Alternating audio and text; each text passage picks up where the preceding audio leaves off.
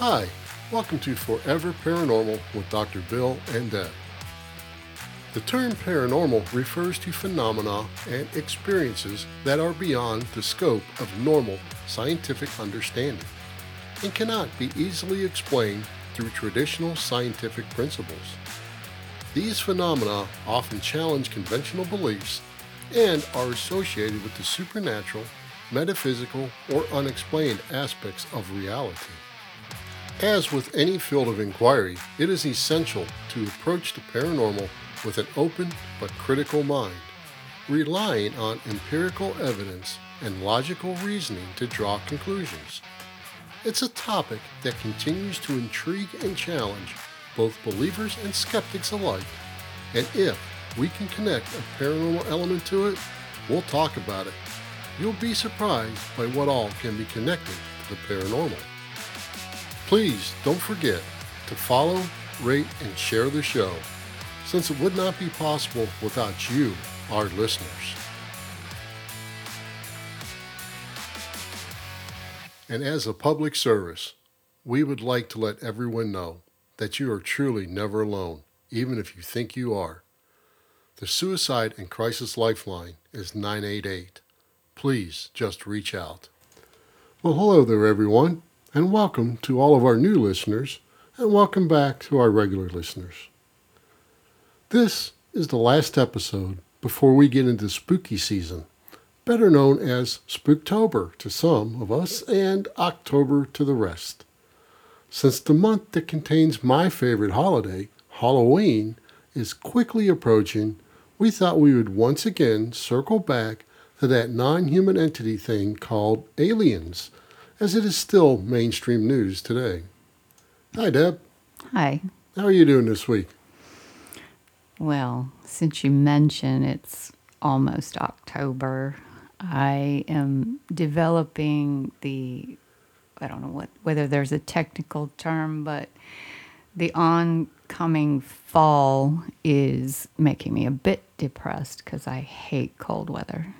Well, you can't hold that against October and spooky season. No. I can do what I want, thank you. Yeah, okay, all right. So I guess you're not looking forward to spooky season with ghouls, ghosts, witches, vampires, werewolves, and monsters looking at every corner, are you? Not really, because that involves blood and gore in the movies that you select for watching. Oh, well, we're going to talk about your favorite horror movies in a future episode during Spooktober, so we'll just see how that goes. Okay. As many of you may or may not know, a few months back, July 11, 2023 to be exact, the residents of a small Peruvian village have been reportedly terrorized by 7-foot-tall face-eating aliens, which have been compared to green goblins and Peruvian superstitions about los pelacares, which actually translate to face eaters. The Peruvian National Police and the Peruvian Army launched an official investigation into the incident. Prosecutors have claimed that the aliens were nothing more than an illegal gold mining crime syndicate using jetpacks to explore prospects for gold deeper in the forest surrounding the Nanay River in Peru. The Liku indigenous people in rural Alto Nanay have been begging for help from the military to save them from the aliens. The group launched nightly attacks on the villagers in Alto Nanay, which is a district in an Amazon region northeast of Lima. I find it difficult to believe that illegal gold miners are using jetpacks to terrorize an Amazon village of indigenous people, or just having jetpacks to begin with. I mean, come on. These people have been attacked and injured. Sounds more like a government answer to cover up what is really going on, in my opinion. I agree. I mean, I don't even know that we have jetpacks like that around here. It sounds like a movie. It almost does sound like a movie. I've seen the water things and stuff, but But I haven't really seen true jetpacks in a long time, but maybe I just need to catch up on science. I don't know. Maybe. Maybe. But anyhow, speaking of government cover-ups, let's roll back to 1996 and what is called the Roswell of Brazil, better known as the Varginha UFO incident. This is a very wild tale with a crashed UFO captured along with dead aliens being witnessed by many different people. A UFO flying around the town, presumably looking for survivors of the crash, dispatched Brazilian military vehicles and personnel, local police, local firefighters, and of course, the U.S. military flying in to retrieve the bodies, both dead and alive, along with the crash debris. This, and what we are going to hear, may all sound unbelievable, but the craziest part of this story is actually the official explanation given by the Brazilian government. They basically told all of the eyewitnesses and the surviving family members of those that died that they were just all nuts. This purportedly started when the United States Air Force informs the Brazilian government that they were tracking an unidentified flying object off their coast on January 13, 1996. They then informed the Brazilian government that they shot the craft down. The news that night runs an interview with a man named Carlos de Sousa, who, at that time, was a college professor and an amateur ultralight pilot. De Sousa goes on to describe seeing some type of spacecraft about the size of a small school bus, but shaped like a submarine. It looked like a washing machine struggling, fighting to keep its altitude, he said. The side of it was completely torn, and it had white smoke coming out of it. It wasn't black smoke like from a fire. At the time, I thought it was like an aircraft in trouble, an aeroplane, so I decided to follow it. De Sousa says he drove his car to the site of the crash as he thought there may be people needing help. That's where he saw pieces of metal like thin aluminum foil spread across the field. He said he picked up a piece of the metal, crumpled it in his hand, and when he let it go, it returned to its original shape. He also spoke of a terrible smell like sulfur and ammonia. De Sousa claims it was only a matter of minutes before the military showed up and forced him to leave or be shot. That was the only interview De Sousa did for almost 3 decades. That's not something someone in his position openly discussed, and it's clear he isn't talking about this for fame or fortune at all. Now, let's jump forward a few days. January 20th, 1996. That's when, only 6 miles from the crash site, 3 young women named Lilian Silva, who was 14, her sister Valkyria Silva, who was 16, along with their friend Katia Xavier, who was 21, spotted a creature near some graffiti that had brown oily skin and red eyes while they were walking through a vacant lot between 2 houses. Passing only a mere 8 feet away, Lilian screamed. Then her sister looked into its eyes and saw that it was frightened. All the girls were frightened, but they say the creature was frightened too. I saw that it was afraid of us. It was an exchange of fears, it for ours. Afraid of us in the same way we were afraid of it, said Valkyria. Some type of being we weren't familiar with. What I saw stopped me in my tracks, said Katia. It glued me to that spot. It had red eyes, oily skin. I couldn't see an open mouth, just what looked like a sad expression. It shrank back when it saw us. It didn't have any hair, and its eyes were red and 3 times bigger than ours. The girls knew it wasn't a man or any animal that they knew of. In expected fashion, they took off at a run for the Silva house. As they got closer, they started slowing down, asking each other what in the world they saw. When they got to the house, they all told Luisa Silva, the 2 sisters' mother, that they saw a demon. Being raised Catholics, this was the only conclusion they could come to at that moment, as the girls were in hysterics. Louisa, being a typical mother, made them take her back to the spot against her will, as they were terrified and didn't want to go. Of course, when they got there, the creature was gone, but it did leave two things behind: a footprint in the dirt and an awful smell that was a cross between ammonia and sulfur. Louisa Silva stated that the smell stayed inside her nose for 20 days, no matter how or what she tried cleaning it with. The tale of their experience has not changed by one detail for over 25 years. I would have to say that it made a deep, lasting impression. And again, these people had zero financial gain from this sighting and this tale. During this time, we know from different witness testimonies that the military had blockaded a section of the city in the same residential neighborhood as the girls' encounter, using the military police and the fire department, which is under their control, to search for any creatures. Yeah, that's pretty weird, isn't it? Mm-hmm. Yeah. Yeah, in that country, everything is governed by the military, so that's why the fire department and stuff falls under the control of the military police. Little different than the way we do things here in the U.S. Earlier in the day, it had been reported that the fire department had recovered one of the aliens down an embankment.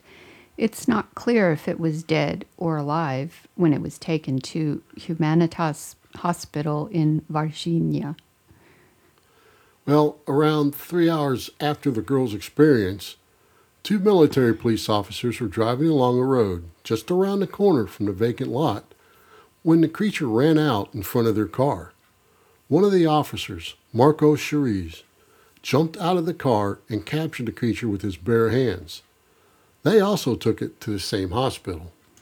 According to Cheriz's family, he was covered with a sticky, smelly substance that came from the creature, and he couldn't wash the smell of sulfur and ammonia off himself. During the capture, Mr. Cheriz was supposedly scratched by the alien. This purportedly resulted in him developing an infection that could not be cleared up and got worse over several weeks, eventually killing this very young man. You know, Deb, if you remember back, we both watched the documentary by James Fox, and in the documentary, The Moment of Contact, Fox interviews a military whistleblower referred to as Military X. Mm-hmm. He claims to have been involved in transporting the body of a creature from Humanitas Hospital in Varginha to ESA Army Base about 40 kilometers away. Military X said there was a stainless steel table with a box on it. He said there were doctors and people carrying clipboards analyzing the beans. He said it looked like they all seemed scared of it, and when he looked, he saw something different. A different creature with the skin very oily, a lot of oil, almost like a silicone. Seeing that, he got scared. X said there was a soldier with a film camera making a video of it. He went on to say that the creature's foot caught his attention, kind of like a V-shaped, and then he knew that he was not looking at a human being. You know, the mother described the footprint almost the same way. Mm-hmm. So, towards the end of the documentary, Fox spoke with a former Brazilian Air Force traffic controller who claims that the U.S. Air Force landed unannounced in Campinas, forgive me if I'm not pronouncing it right, and dispatched two helicopters which collected something and took it away. According to local civilian and military witnesses, agents from the U.S. collected the bodies and crash debris. yeah. And you may think we are coming to the end of this rabbit hole now, where I tell you about the Brazilian government official response on that matter. But wait, there's more. In a New York Post article on October 29, 2022, Michael Schellenberger not only writes about Fox's documentary, but he spoke exclusively with two people about what some senior Brazilian officials had told them about their own encounters with the creatures. According to Vittorio Paccassini, a civilian UFO investigator, he said he was shown a 35-second film fragment of the creature in 2012. He said the creature looked skinny, weak, and fragile. It had brown skin with an oil or grease on the body. It had a big head with red eyes and no pupils. The face was like a reptile, kind of like a frog with strange red eyes 3 times bigger than ours, and 3 bulges or knobs on top of its head. Paccassini said the creature was still alive, making a sound like a bee, but appeared to be ready to die at any moment. Purportedly, Paccassini had to move back to Italy due to many, many death threats after he talked about it. Another person Schellenberger spoke with was Patricia Fernandez Silva, who says she was questioned and interrogated in 2014 by the former sheriff of Varginha and 4 other officers for hours after he learned she was a UFO researcher. Here is a quote by Silva in the article. "The whole time they were asking me about my relationship to Varginha, but I had never investigated the case. I knew about it, but I had nothing to do with it." Finally, the senior officer asked the other officers to leave the room. It was then that he showed her a color photo shot on film and printed on Kodak paper. In the photo, says Silva, were 2 creatures, one dead and the other crouched in the same way the 3 girls had described it. It had 3, I won't say horns, but 3 high abscesses on the forehead, she said. He took the picture and said, "Are you sure you don't know anything about this day? Look at the photo." I was scared, but I said no, I had no knowledge. The former sheriff told Silva that his hands had been paralyzed ever since he grabbed the creature by the legs. The man's hands were cupped, and he struggled awkwardly to pull the photo out of an old newspaper he kept in a transparent folder, she said. Wow, that's pretty cool. Interesting. Okay, so what do you think, Deb? How does the Brazilian government explain this one to the people?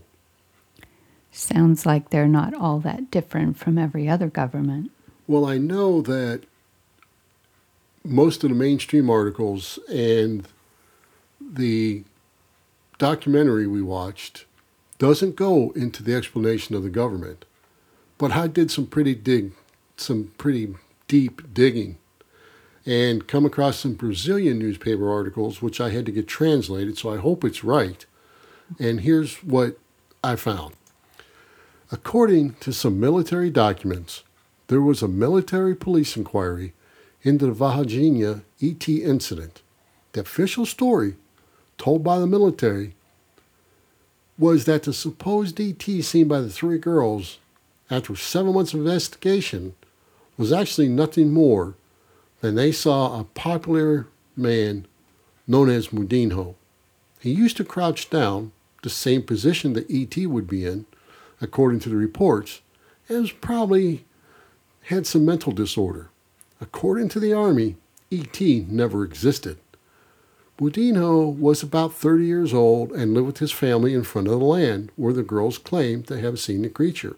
And they said he was probably just dirty and slimy looking due to some previous rain. Wow, what?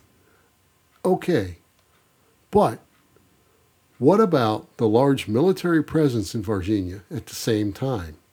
Okay, folks, Deb, are you ready for this one? Bring it. Sergeant Valder Ernesto dos Santos reported that the Army vehicles were on the streets because they were still under warranty. They had taken them to the dealership in Varginha for maintenance. What? Since when do military vehicles come from the local dealership with bumper-to-bumper warranties, and you're going to take them all back for warranty service at the same time. Come on.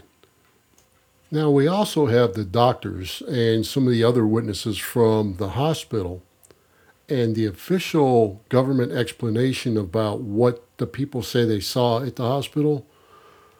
Instead of alien bodies, the hospital supposedly had a couple in there with dwarfism that was there to have a baby.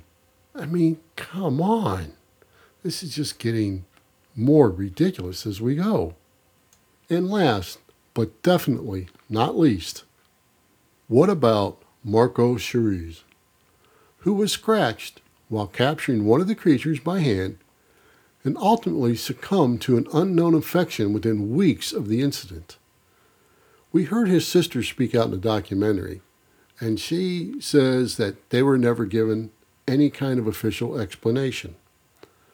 But according to the 24th Battalion of the Varginha Military Police, he went into the hospital to get a cyst removed and contracted a strong hospital infection after the surgery. I mean, don't you think his family would have known if he was going in to have surgery? According to his sister, he had no ailments prior to having contact with this alien. I mean, they must really think people are completely stupid. I told you, didn't I, Deb? The government story was going to be much stranger than the one of the ET encounters. And it's also much harder to believe. I know you didn't know the government's response to this. So what do you think? Well, like I said earlier, it sounds like they're not all that different from every other government that doesn't want to be transparent about anything Yeah. in the name of national security or something like that. Or it could simply be a typical red tape type of thing, or a typical, we have no idea. So we're not going to try to explain what we don't know. And we're not going to admit we don't know what we're talking about. So we're going to come up with this gigantic BS story and let it go at that. Or there's another aspect that maybe could be possible. For some reason, the U.S. at one point was involved, and maybe whatever happened there, how the U.S. ended up with this is not to be exposed to anybody. I'm sure that's part of it. We know the U.S. was involved. I mean, even the congressional hearings with David Koresh and them guys, they spoke of U.S. programs where they went to other countries to claim aliens and wreckage, and they spoke of these things. So I feel true to my heart that yes, the U.S. was involved. But folks, what about you? Are you buying this Brazilian weather balloon crap, kind of like Roswell? It's no wonder it's called the Brazilian Roswell. And you know, with that, we're going to bring this one to an end. And thanks for listening. And until next time, when we discuss another tale yet to be told. Thank you for listening, and remember to like and share the show. We would also appreciate a 5-star rating wherever possible to help new listeners find the show.